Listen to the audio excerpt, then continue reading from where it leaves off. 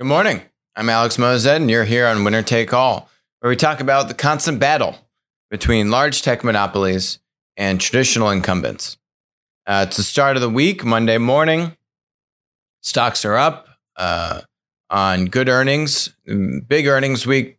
Past couple weeks, got a big earnings week this week. In general, I think investors are feeling pretty good about things. They're feeling good about the economy. They're feeling good about trade.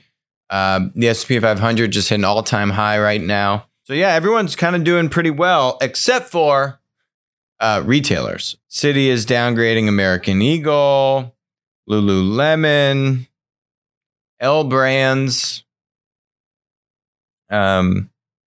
Retailers just aren't doing so well, which is no surprise if you've been watching this show. In general, there just needs to be a hearkening back of the size and scope of how much just retail square footage these retailers have on their leases, on their balance sheet. It's just not sustainable. Meanwhile, we are based in Manhattan. Literally, kind of every few blocks that I walk around this city now, I see a new Amazon Go store.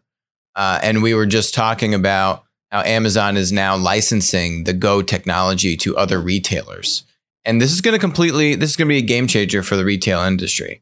I'll be on CNBC's Power Lunch at 2:30 p.m. Eastern today to talk more about Amazon. So tune in.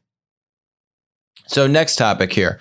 We've also spoken about how in the US, Facebook's Libra, right? And how I don't completely agree with the whole Libra proposal. Things like the actual Libra organization should be under U.S. financial laws, not Swiss financial laws. But in general, I'm very pro Libra. One of the reasons, just being a selfish U.S. reason, which is that a lot of the users of something like this would actually be outside of the United States in emerging markets and markets where the users are underbanked, don't have access to as strong of a financial services infrastructure. And how if we don't do it, China will do it. Well, some people had messaged into us saying, well, what does that mean China's going to do it? Well, this is what China's doing. And this has actually been underway for a couple of years now. This article just came out. China's digital yuan is closing in. And so basically what it's saying is the People's Bank of China is set to provide its own electronic version of the yuan soon. Potentially the first major central bank in the world to issue a digital national currency. And they're saying that this is a direct challenge to Alipay and WeChat Pay. So from Tencent and from Alibaba / Ant Financial. I think a lot of the government-led kind of innovation initiatives that China has gone about, they're actually very smart. China's actually done a very good job at promoting kind of innovation. And whether that's setting regulation that prevents large tech, US tech monopolies to come into China, and they've shielded their tech ecosystem quite well. That's why you have such a strong, dominant Ant and Tencent and Baidu, et cetera, and many others. This says here, the central bank is trying to regain the power it lost as it simply cannot allow private companies to dominate payments, which lie at the heart of the finance system. This article doesn't talk as much about the international component of this, but this is going to have a profound impact. Think about the Belt and Road Initiative, right? Think about Southeast Asia. Think about the Middle East, where China is investing heavily. Think about the ability to now put the digital Chinese yuan currency into the hands of those countries. This is going to be a pretty big deal. So I expect this to come out in the next year or two. They've been poking away at this for the past couple of years. And they say the currency is close to being out, but this is at earliest a 2020 thing, or it could be end of 2020, maybe early 2021. We'll see. But they move relatively quickly. This chart shows you here against the other kind of central banks. They're easily the farthest ahead out of any of these players, including the U.S. Fed. And yeah, I got to give them credit. And this is exactly what's going to happen, where if you don't have something like this, like a Libra alternative, then it's just, either the People's Bank of China currency, or mean, you can go with the fintech platforms, but the difference is that this currency is actually going to have some kind of an asset backing, which Libra has as well. So it'll be interesting to see how this plays out. But this is exactly what we've been talking about, the Chinese alternative. So this article is interesting. It came out a few weeks ago, and it's talking about the casino world is all set for a peer-to-peer platform revolution.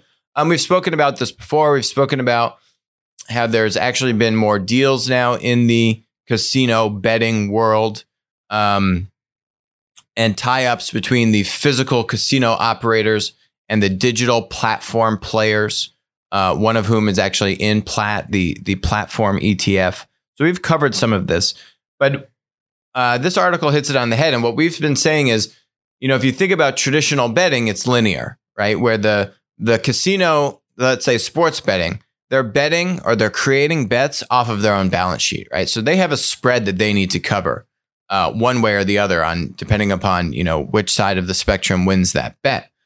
And so they need to protect that spread.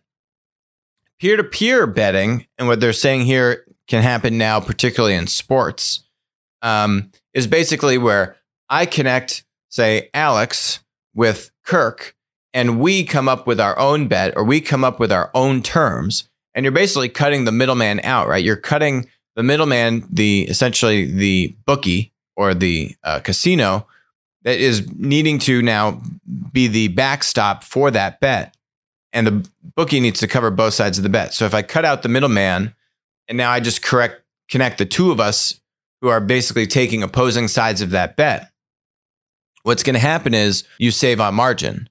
And that means that you could essentially, have a wider product catalog of bets, right? You're just going to have a much broader spectrum of things that people might come up with. Maybe the odds aren't actually spot on, right? Maybe they're kind of skewed in one direction or the other. But hey, if you find a taker for it, then you find a taker for it, right? So you're going to have a wider product catalog spectrum, A. And B, you're just going to have cheaper economics to facilitate that bet, right? You don't have the traditional linear middleman with the balance sheet in play. You just have someone who's on either side, two people on either side of the bet, and the platform is now matchmaking supply and demand, basically, and then taking a cut. It is more similar to a model where you have an online poker table, and the platform is just enabling these people to play poker with each other and then taking a cut of the throughput of money spent playing poker, as opposed to, hey, are the Patriots going to, cover the over or whatever the line is. So the article talks about how the Supreme Court and rulings and regulation has now enabled this to happen. We've covered some peer-to-peer startups that are actively doing this in this space. I think this is the next big space for casinos, is to have an ecosystem, online digital ecosystem, which has a winner-take-all dynamic, which their physical infrastructure of having the actual casino now actually is a perfect complement to this world. And, this has a winner-take-all dynamic, because if every casino, which there's now, a number of different casino players out there, every casino has their own peer-to-peer sports betting platform, well, they just won't. It's not all apples to apples, right? Because there's a network effect here. And the sports betting platform that has the most number of users and participants will naturally, A, have the widest product catalog of bets, and B, give you the most active matching of supply and demand, which means the most volume, the most liquidity, etc., i.e. the best experience. So if there's 10 different peer-to-peer sports betting platforms, they just won't all be equal. And so what you'll find is that there'll naturally be one or two winners in a market like this, and that's the demand and supply side network effect. It's kind of like a prosumer model, because you're both a consumer and a producer in some sense. But we've seen other prosumer models, particularly with like social media platforms or payment platforms. If you think about a Venmo, where you're both, say, sending and receiving money, there's a lot of similar dynamics here. Point is, you still have winner-take-all dynamics. And whichever casino I think seizes upon the moment for this can really do a great job to extend their reach beyond their physical walls. So it'll be interesting to see how this plays out. We've spoken in the past about Elliott, the activist investor, challenging AT&T. AT&T doing all these acquisitions, right? DirecTV, Time Warner, basically doing all these roll-ups of both like traditional distribution, satellites, and that kind of stuff, as well as very large content houses, Time Warner, and them saying, we're now like we have all the components of a modern media conglomerate, or something like that was Randall, the CEO's words a year ago or so. I bet he's kind of biting his tongue on that. But basically, they're saying they're bowing to the pressure from activists. They're going to look at selling off up to $10 billion worth of non-core businesses next year. And adding 2 new board members. And Randall loses his chairman title. The DirecTV acquisition was $60+ billion. I think the Time Warner acquisition was over $100 billion. So they're not committing to spinning those off. Doesn't really sound like it's completely off the table, but it doesn't sound like they've made a decision to do it. But I think Randall's getting a little bit of a power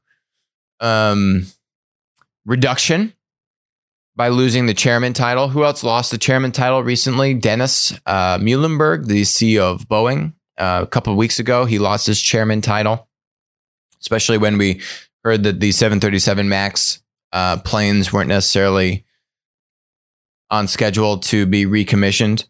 So that's a clear sign. They are saying that they expect Randall to stay on through 2020.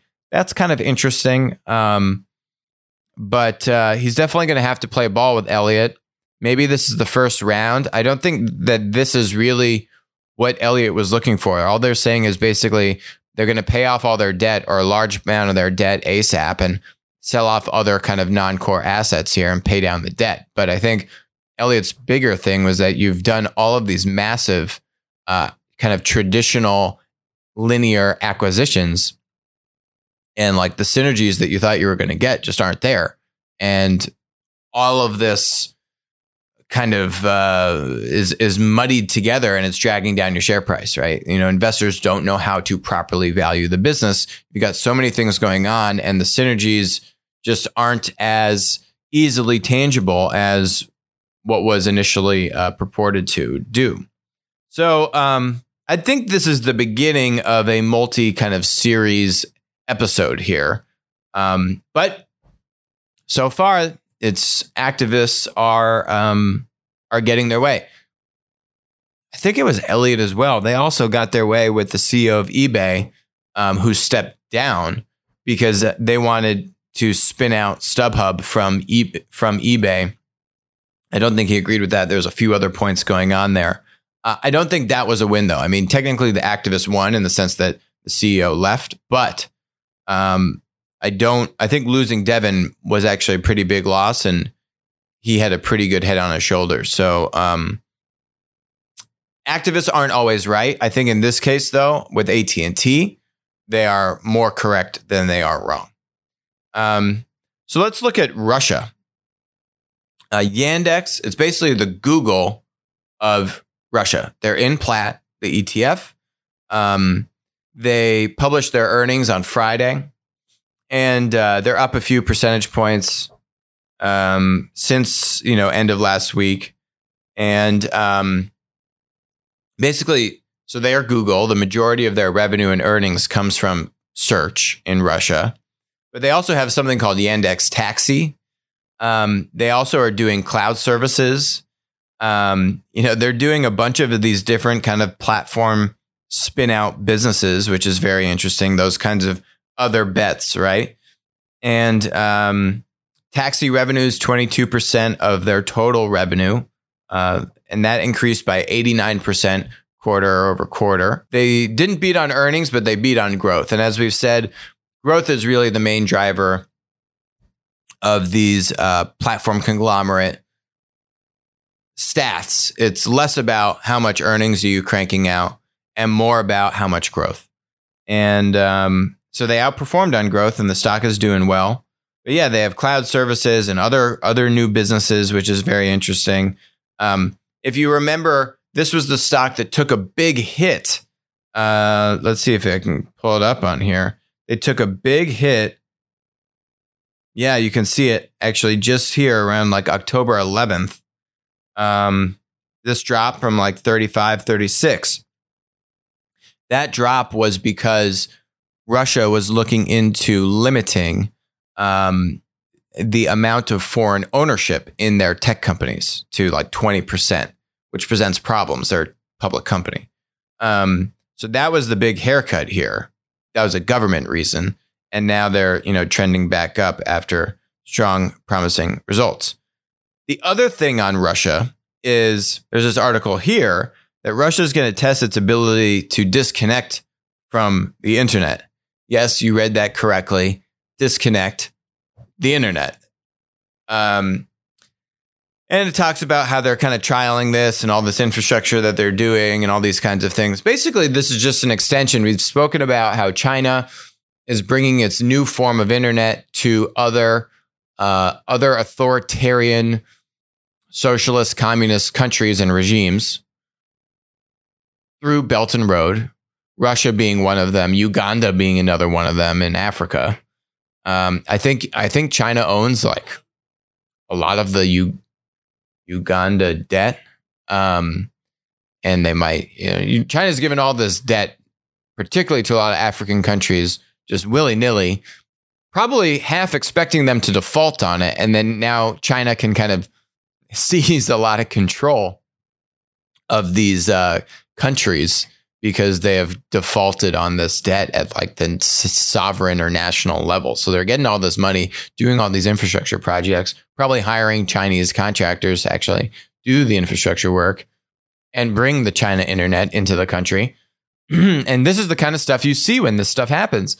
Russia will test its ability to disconnect from the internet. I mean, this stuff's not okay. This is not good, right? Like, but this is only the beginning. Only the beginning of this world of this, basically these two internets, where you can now put all of these firewalls and all this regulation, all this monitoring. U.S. has a lot of regulation and monitoring on the internet as well via the telecom companies and the NSA and all these kinds of things. In general, this is happening.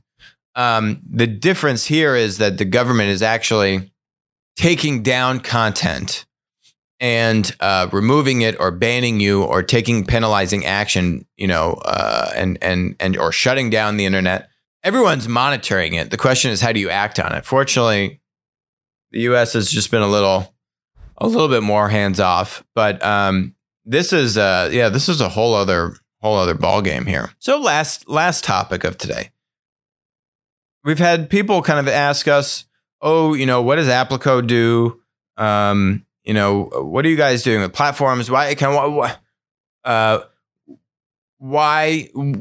do we focus so much on these traditional enterprises? And basically, our philosophy is this: that if you're a mid to large size traditional enterprise, you have a lot of assets, you have a lot of untapped advantages, and when you look at how you can start a platform business, technically any startup business, but particularly platform businesses. Platform businesses, by definition, they have two different user groups, right? Consumers and producers. And you've got to play this chicken and egg game. And that means, you need demand to get supply and supply to get demand. And the cycle this vicious cycle just continues to repeat itself at just about every level of scale as you're growing the business. As we've seen, that can get very expensive and take a long time.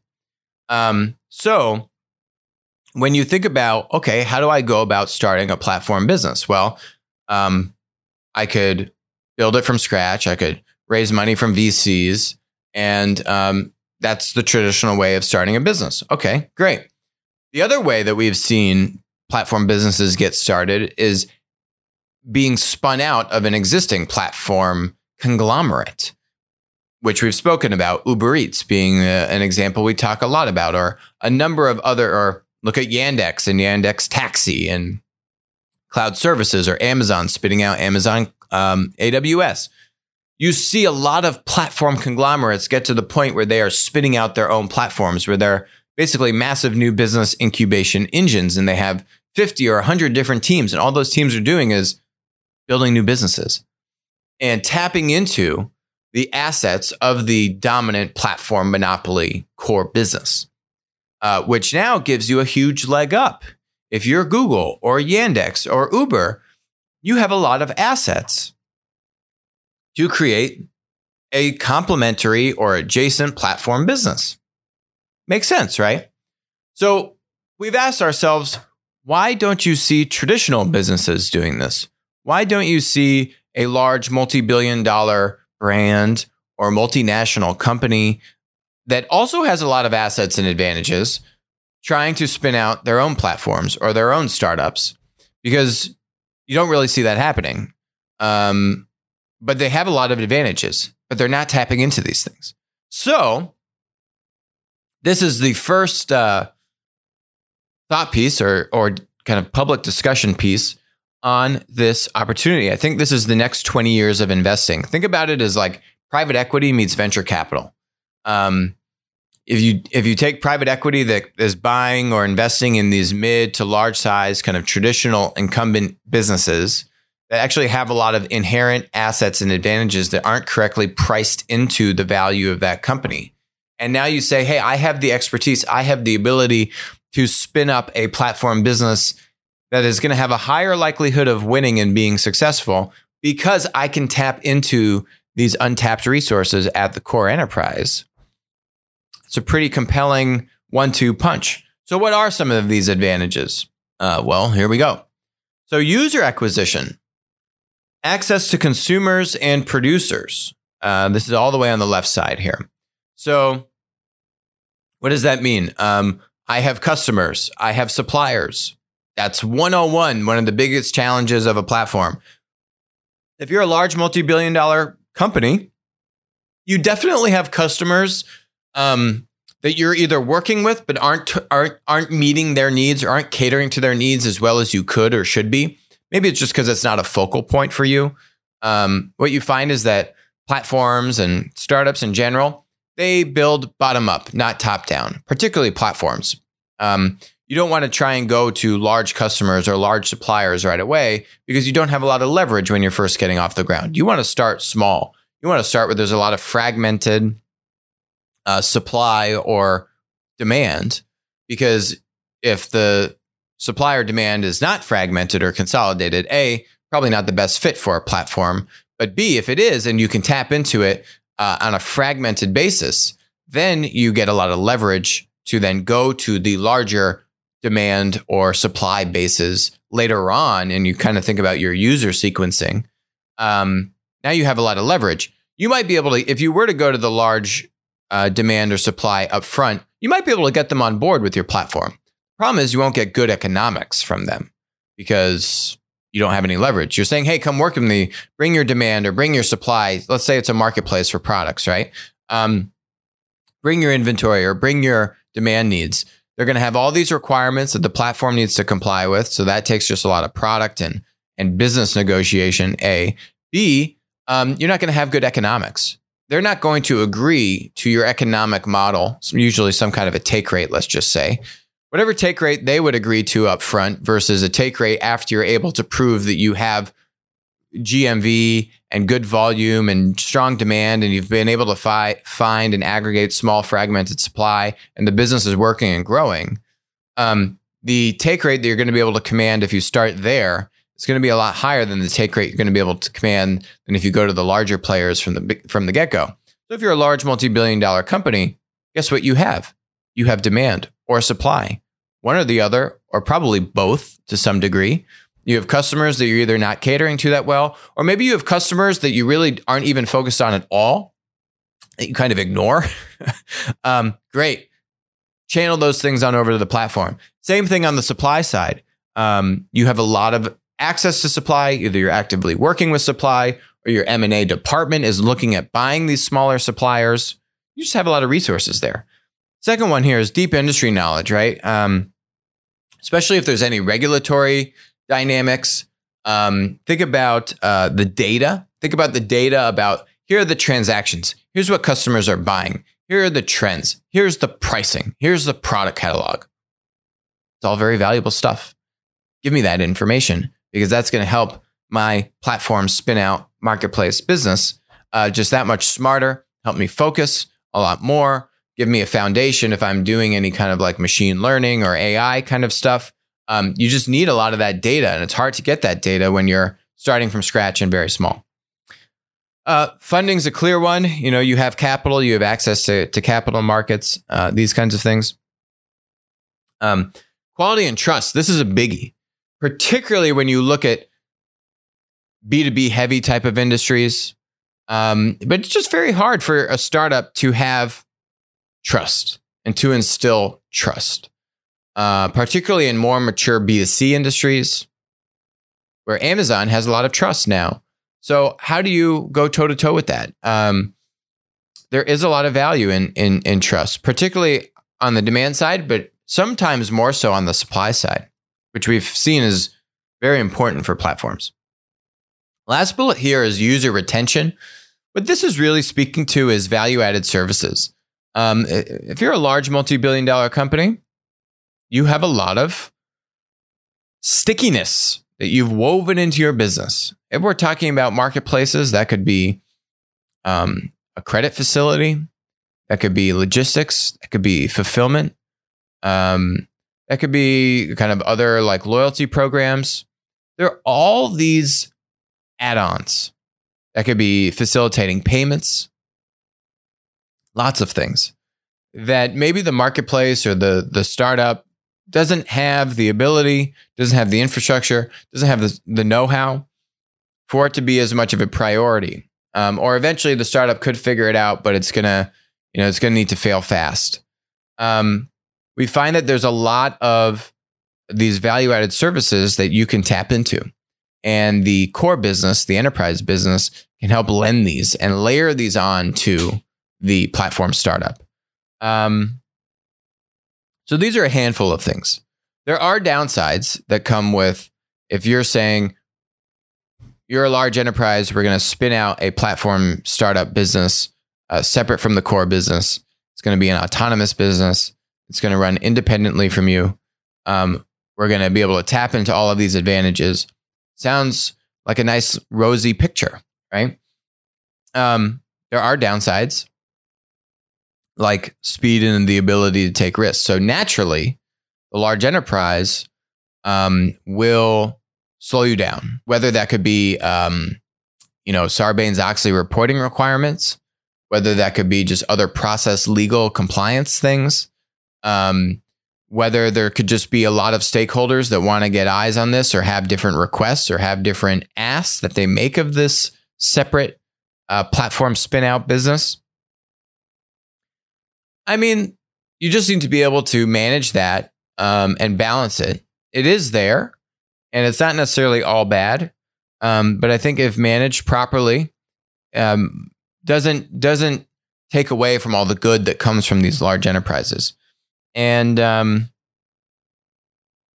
kind of gets to the maturity and these other kinds of things. But in general, these handful of advantages are a very big deal. This is going to be the beginning of a series of content around how can you tap into these things? What are some examples? Kind of like enterprise hacks. And how do you tap into these enterprise assets and advantages and transfer them over to these separate startup entities? This is what we do day in and day out. And there's going to be much more to share on this. Thanks for joining us today. I will talk to you on Thursday. Thank you.